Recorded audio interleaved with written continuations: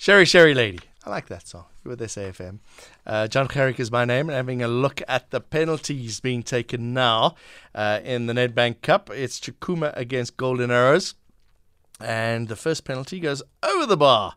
It looks as if, just trying to confirm who took that penalty for you if I can. At the first penalty, way over the bar, so already advantage to, I think that was Golden Arrows that's missed that penalty. So advantage Chukuma as they step up to take the penalty now. I'll keep you updated with that as we go along. Let's update you on the cricket as well. Where's my cricket? There we go. It's India 88 for the loss of 2. Very slow going. 102 runs needed off 25 overs. 4 runs and over. They can do it easily. Chukuma have... let me get this right. So Chukuma's got their first penalty already. And then it's Golden Arrows that have missed the first penalty. Chukuma coming up in time and take their second penalty. And strikes it left-hand side. The keeper got a bit of a hand to it, but it wasn't good enough. So Chukuma have the advantage now. 2-0. In the penalty count. Let's go details of that in a moment. To update you on some football as well. Let's update you on the rugby, where it's Scotland against England. 3 minutes to play, just 3 points in it. Scotland 20, England 17. With 3 minutes to play. Just what's happened there down the bottom. I see Russell has just got a penalty goal over. He's got himself 3 points. And a couple of penalties for Scotland have given them the advantage in the second half.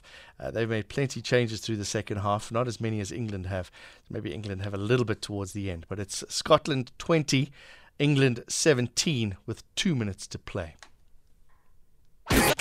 Don Gerika on SAFM. Let's talk football. Joined by Dr Metji Makgoba, independent soccer analyst, to talk about plenty football. Doc, let's start with the beginning. Nedbank Cup playoffs on the go. Down to penalties between Chukuma and Golden Arrows. You would have thought this would be Golden Arrows. Oh, no, I lie. This should have been a Chukuma game. Yeah, well, you remember that in the previous season, Golden Arrows showed some glimpses of brilliancy, and I think there's still those sparks in them. So playing against them, even though they had a difficult season this time, they can still show those type of magic. That's why Chukuma had it hard instead of just having a walkover. All right. Down to penalties. What do you make of a penalty shootout in a tournament? I think penalties mean two reasons, actually.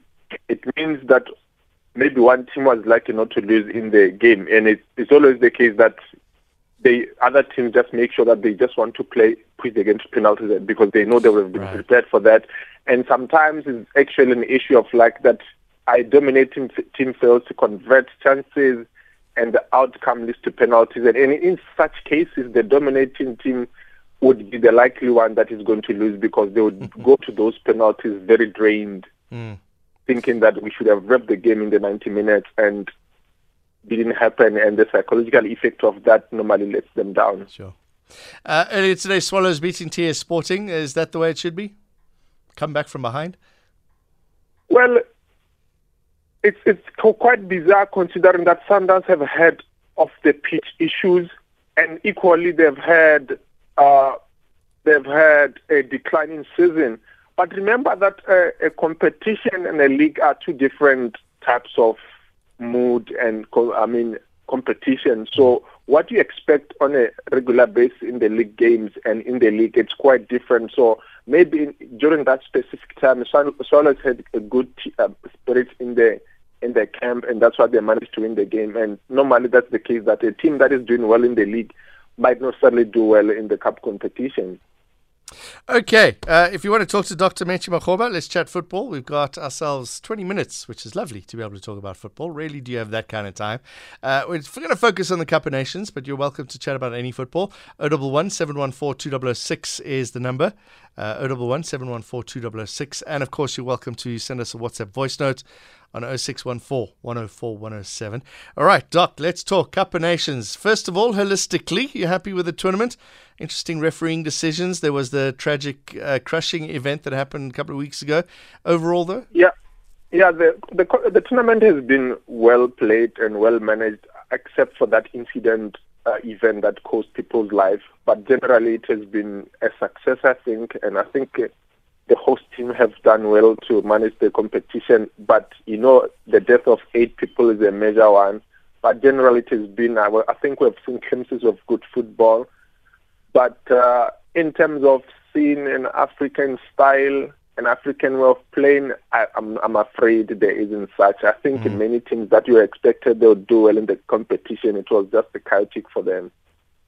It's interesting you say that, because with the dominance of European football now, that's where the superstars are coming from. Tomorrow we're expecting Mo Salah to do something, and plays Liverpool. Yeah, and I think partly it's interesting, partly it's very sad, because it means that African football is nudging towards global homogeneity in terms of copying what's happening in the Premier League across Europe. And I think if you check a team like Senegal, they've managed to maintain somebody who has an organic understanding of the Senegalese team. But his style of football is also culturally overshadowed by the fact that almost 90% of his lineup comes from Europe, which means that the players themselves come with the European flavor, which he's actually asked to manage that, because actually when you're playing a national team, there's no much philosophical work that you need to do. All you do, you need to understand the players. And I think as somebody who has a stature and a very powerful figure in the Senegalese football space, and I think the team should be able to do well with that sort of collection of players. Yeah, it's interesting. I was wondering, that was going to be my next question, is when a coach takes on a national side, do they look at obviously they pick the best players they feel in a position, and then they go, well, okay, this is the style the players play, and I'll have to fit around that? Or do they say, no, we need to change the layout and the structure? I think more often than not, it's performing best, and whether they can squeeze the national. I think the template is that we're looking at the best players who are playing in the best leagues, and we are selecting them for the national team. But I think with the Senegalese club or national team, the squad is quite star-studded, and there's a very, very good chance, because you kind of have top players for each position, rather than where you find a coach having an imbalance of maybe has many attacking midfielders, not so many defensive. Now he's forcing one of the players to play out of position because he's a top player, but he can't stitch them in the lineup because he has somebody who plays position. But with the Senegalese team, Egypt, I think the squads are quite balanced, and we should be able to see a very interesting game. Egypt's struggling start. At one point, they were worrying that they wouldn't even get through to the knockout phases. How do you feel they're going to do now? We were talking earlier to sports journalist Kanyiso Tswaku. He was saying they're peaking at the right time. Yeah, same can also be said about Senegal. They haven't had a perfect start to the competition, and I think for both teams,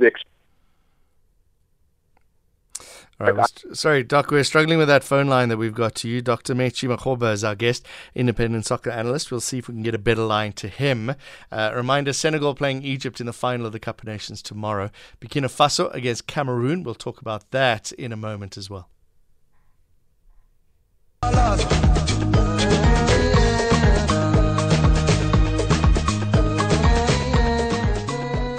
BOP on SAFM.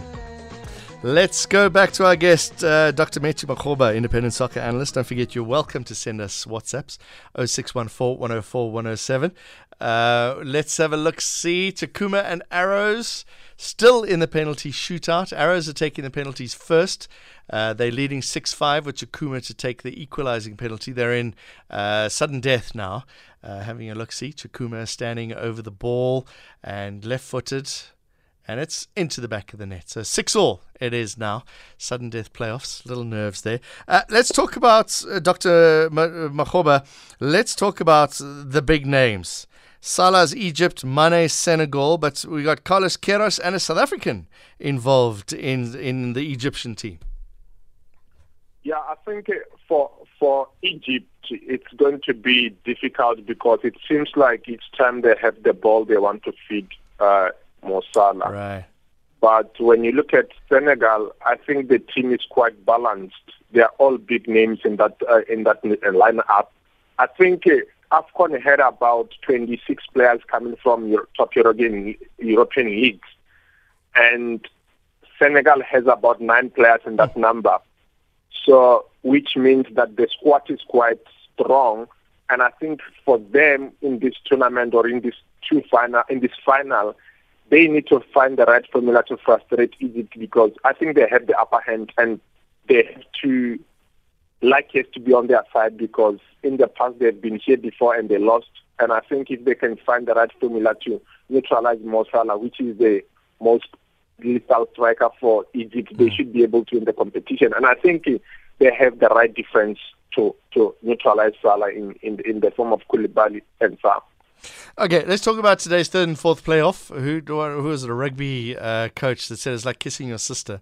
Before I do that, I just want to tell you that Chukuma have beaten Golden Arrows on a penalty shootout. It was one penalty missed in sudden death, so Chukuma advanced to the next round of the Nedbank Cup, beating, I'll get it right eventually, beating Golden Arrows on a penalty shootout. Lots of celebrations happening on the field. All right, Doc, third and fourth playoff, Burkina Faso against Cameroon. Ideally, the host nation would like to take something out of this. Can they do it? Yeah, well, but I think for them, it's really a quite disappointment, because how they end up losing their previous match, it's really inexplicable. And I think for them, I mean, for these playoffs, for getting a third position, I think it's not really a big deal. I think the type of team they had, they deserve to win the competition, but they didn't do well. So for whether they beat Burkina Faso, I don't think it's really a big deal. 2 substitutes, missed penalties. That's what'll be remembered. Yes, and I think they failed to rise above the expectations, and being the host nation and having home ground advantage and failing to translate it into results is really difficult. And I think in 2 things: the quality of the players, the home advantage, failing to translate that into good results. When you compete for the third position, it doesn't really make a big deal, really. I found a wonderful stat about Cameroon. Their 9th straight AFCON semi-final without conceding during normal play since they lost 1-0 in 1972. That's impressive. Yeah, but it's an impressive record. But remember that that doesn't really count if you don't have trophies to show for it. Right. It shows that there's some level of continuity in terms of how the national team is playing. But in the end, you just want to say, like Egypt, we say we qualified for semi-finals on this number of occasions, and here is the trophy to back what you are saying. But I don't think Cameroonians are at that place that they have qualified several times for semis, and that is backed by the number of trophies they've won. I don't think they are in a safe space to say that. And I think, well, as much as this shows that they are a very consistent team in as compared to some clubs, but they really have to back that with trophies and silverware. Cameroon, big favourites here. You going to put some money on Cameroon tonight, Doc? Yeah, well, Burkina Faso has played very well, and kind of they have some fluency in terms of how they attack, but I think their previous match was just difficult for them. I think Senegal was really just a good team for them, and I think against Cameroon, they should be able to do well against Cameroon, because I think Cameroon and Senegal has this problem as well. I don't think they are scoring enough, and I think maybe let me deviate away from the question. And I think if Senegal does not deal with this issue of non-scoring, like if you check their scoring record in this competition, it's quite low, except in the 3-1 lead win. And if they are able to score against Egypt, maybe 2 goals, maybe they have an advantage. But if they don't, Egypt will go into this game as underdogs because Senegal has a very, very impressive team, and if they don't deal with that, there might be issues. All right, guest is Dr Metji Makgoba. Doc, I want to talk quickly Club World Cup. I see that Al Ahly have beaten Monterrey 1-0. They're through to the semi-finals of the Club World Cup. They're going to meet Palmeiras in the next round from Brazil. Do you think Al Ahly have the big match temperament to be able to get through to this? Yeah, I think so. I think Bito has something going on in that team, and I think there's an understanding. They are playing a very impressive attacking football, and I think Bito is a confident coach, and he measures himself against world-class coaches. And I think with that sort of confidence and the quality of the squad he has, I think his team should be able to do well. Palmeiras haven't lost since November last year, so I think they're on form. Yeah, well, that can always be broken. I think winning streaks are something to hold on to. But if you know your story, that shouldn't be something that scares you. You know that you play your normal game. You go into that knowing that this is a very good team, and you always have to play your normal game as well as capitalizing on their weaknesses. But I don't think it's somebody who should be able to be intimidated by a Brazilian club that has been on an unbeaten run for a few months. Wouldn't it be excellent to see Mané beating a Chelsea in the final? Yeah, and I think that would be very wonderful, and it's going to be good for an African coach, because I think many African coaches, especially in the case of Mané, have been overlooked. And I think if he exerts himself in the global stage by winning this competition, maybe African football can be taken seriously. And when AFCON is playing, European journalists wouldn't have the guts to ask us questions if Mané is going to be coming to the AFCON, or Salah is going to be coming to the AFCON, because we need people like Bito to represent the continent. That was going to be my next question, Doc. The lead up to AFCON, there was, who was it? It was ex-Arsenal player, I forget what his name was, who was very critical of the European press by saying, are you going to AFCON? Difficult times, players and clubs don't necessarily, or clubs especially, don't necessarily like sending their big stars overseas to get injured. But what do you make of that whole build-up? That was it racist, like that commentator said? I think it's deeply rooted in racism, because it's part of the global system of undermining Africans first and foremost, and in trivializing our own competition in relation to European leagues. It will appear as if the European leagues are the standard in which everybody has to measure themselves against. In the sense that if a player such as Mané is coming to AFCON, he needs to be asked question, or are you going to this competition? Why don't you just play for Liverpool, because maybe they're the ones who are paying your salaries? And I think that sort of racist arrogance is really a big problem, because it shows that these people do not respect our competition, even if our players do try by all means to come to shine in the competition. Yeah, what was the statement? Nobody asks if players are going to be going to Euro. You just expect the best players to go to Euro. You expect the same in Africa. Yes, because as I said, Europe seems to be playing in Europe seems to be an acceptable thing, seems to be the norm.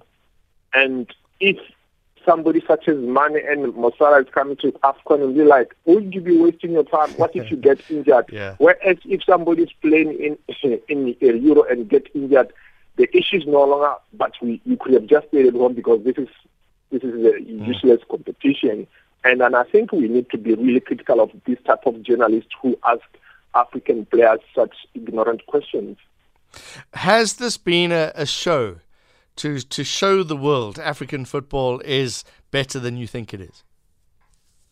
I think in terms of officiating, I think I could say the same. I've seen a very good use of VAR. I think it was, the game between Egypt? Was it the game between Egypt and Cameroon? I think there was an Ethiopian referee who really did very well, who managed to rescind two of his major decisions. And I think that was a very demonstration of proper use of VAR. But as I said, in terms of style, I don't think that this competition, in terms of like, I'm going to see this team and they're playing this particular style of football, I don't think there's ever been such a definite style of play. In terms of the brand of football, I think it's quite mundane and boring. It was Ian Wright, by the way, that was critical of the journalist, former England and Arsenal player as well. Ian Wright was the man. All right, so homogenous football, what do we blame that on, Doc? Is that everybody can see everybody play football now and they pick the best way to play? Yeah, it's partly because of that. And secondly, it's because I think, like, for instance, the fact that people boast about having a team that plays football in Europe, it's sort of like that is in its own shows that team is logically competent, is logically a good team just because they are playing in Europe. So as Africans, I don't think we are at a situation where we are able to take charge of our own football destiny and impose our own style, partly because of corrupt football associations. They also look down upon local coaches. If a coach from South Africa maybe gets a job in South Africa, they would not want to pay the person a good salary. But if somebody comes from Sweden, Belgium, or England, Brazil, they will want to give in to the person's huge demand of salaries. And I think we are complicit in this type of homogeneity because, firstly, it means we look up to Europe as the standard, and secondly, we are not keen on developing our own grassroots football. And I think the problem is going to continue to a point where whenever we see Europe, we see the standard, and when we see Africa, we just see this obscure football space. Dr Metji Makgoba, strong words. Thank you very much for joining us again on SAFM Sport Tracks. Oh, before you go, Doc, somebody's got a quick little 100 Rand flutter they want to put on the final. Who do you put your money on tomorrow? Okay, I think I'm gonna Senegal. Let me not give you a straightforward answer. Obvious. I would expect nothing less from you, Doc. But I'll still give you. I want to explain my prediction first. Okay. So, on paper, Senegal should be able to win this match. Right. But Senegal is not very lucky. You will see in the game, they have a potential to dominate the game, but they have a problem of scoring, which means that they might dominate the game, and Egypt might end up winning the game 1-0. Okay.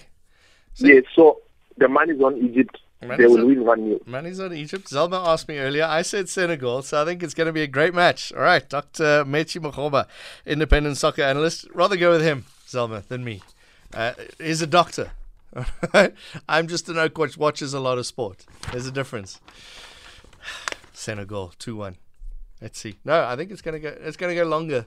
It'll go into extra time, I feel. But Senegal will win it. Why don't split your bets? $50 on each team. At least it'll be exciting.